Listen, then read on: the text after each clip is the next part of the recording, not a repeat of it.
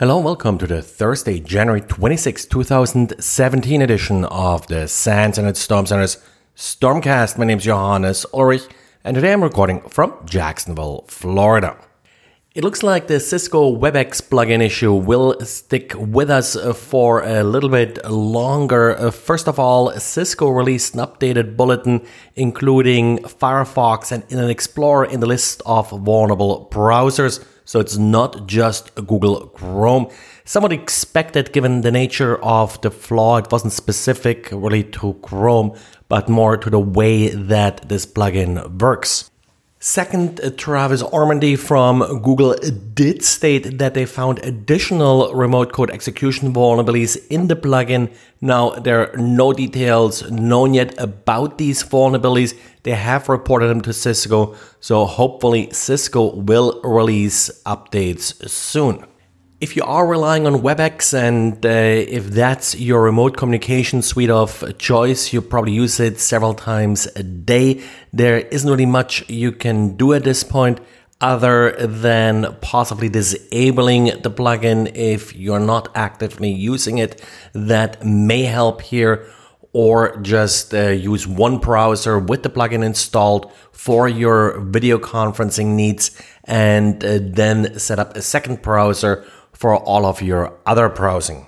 But just to be clear, the big deal here was that there was an exploit available for this vulnerability. That vulnerability has been fixed. The other vulnerabilities, there is at least no public exploit at this point. So you may have a little bit of time to wait for Cisco to come up with a patch. And Xavier wrote up a malicious SVG file that he found in the wild. Now, SVG are images that distinguish themselves by being vector-based. So this way they nicely scale. SVG stands for Scalable Vector Graphic.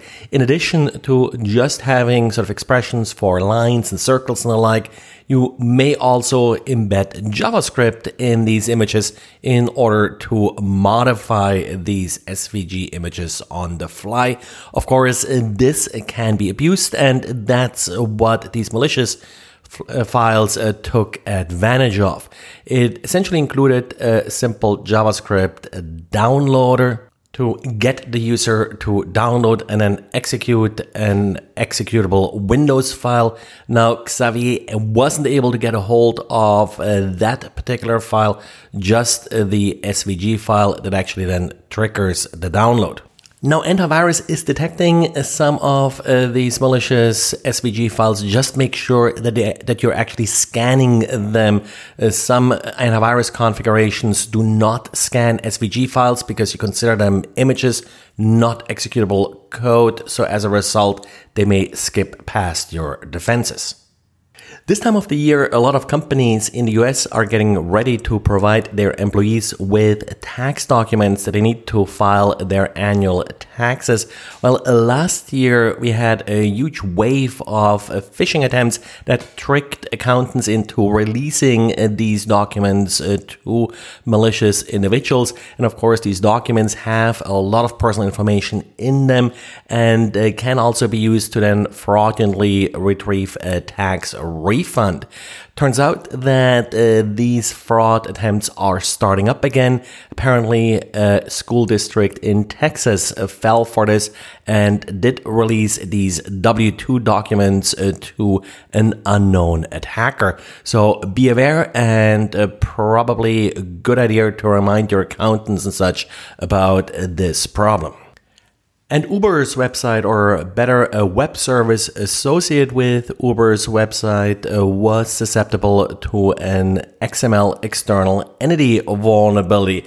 This class of vulnerabilities I've mentioned a couple times before. If you are writing code for web services, if you are a pen tester, this is something that you really have to become familiar with, because I'm seeing more and more issues with that. If you are writing web services using XML, essentially an attacker can retrieve arbitrary files with this vulnerability and as such, of course, leak data from the web service bypassing standard access control.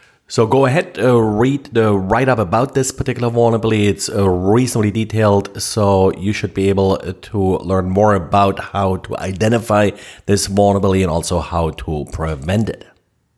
And Mozilla released a new version of Firefox. We are now up to version 51. Aside from fixing some vulnerabilities, this is also a version that will get tighter on HTTPS.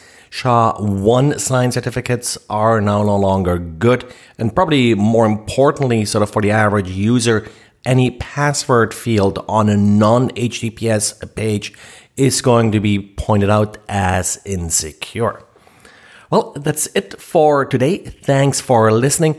Don't forget to vote for us in the Security Blogger Network poll for RSA, and talk to you again tomorrow. Bye.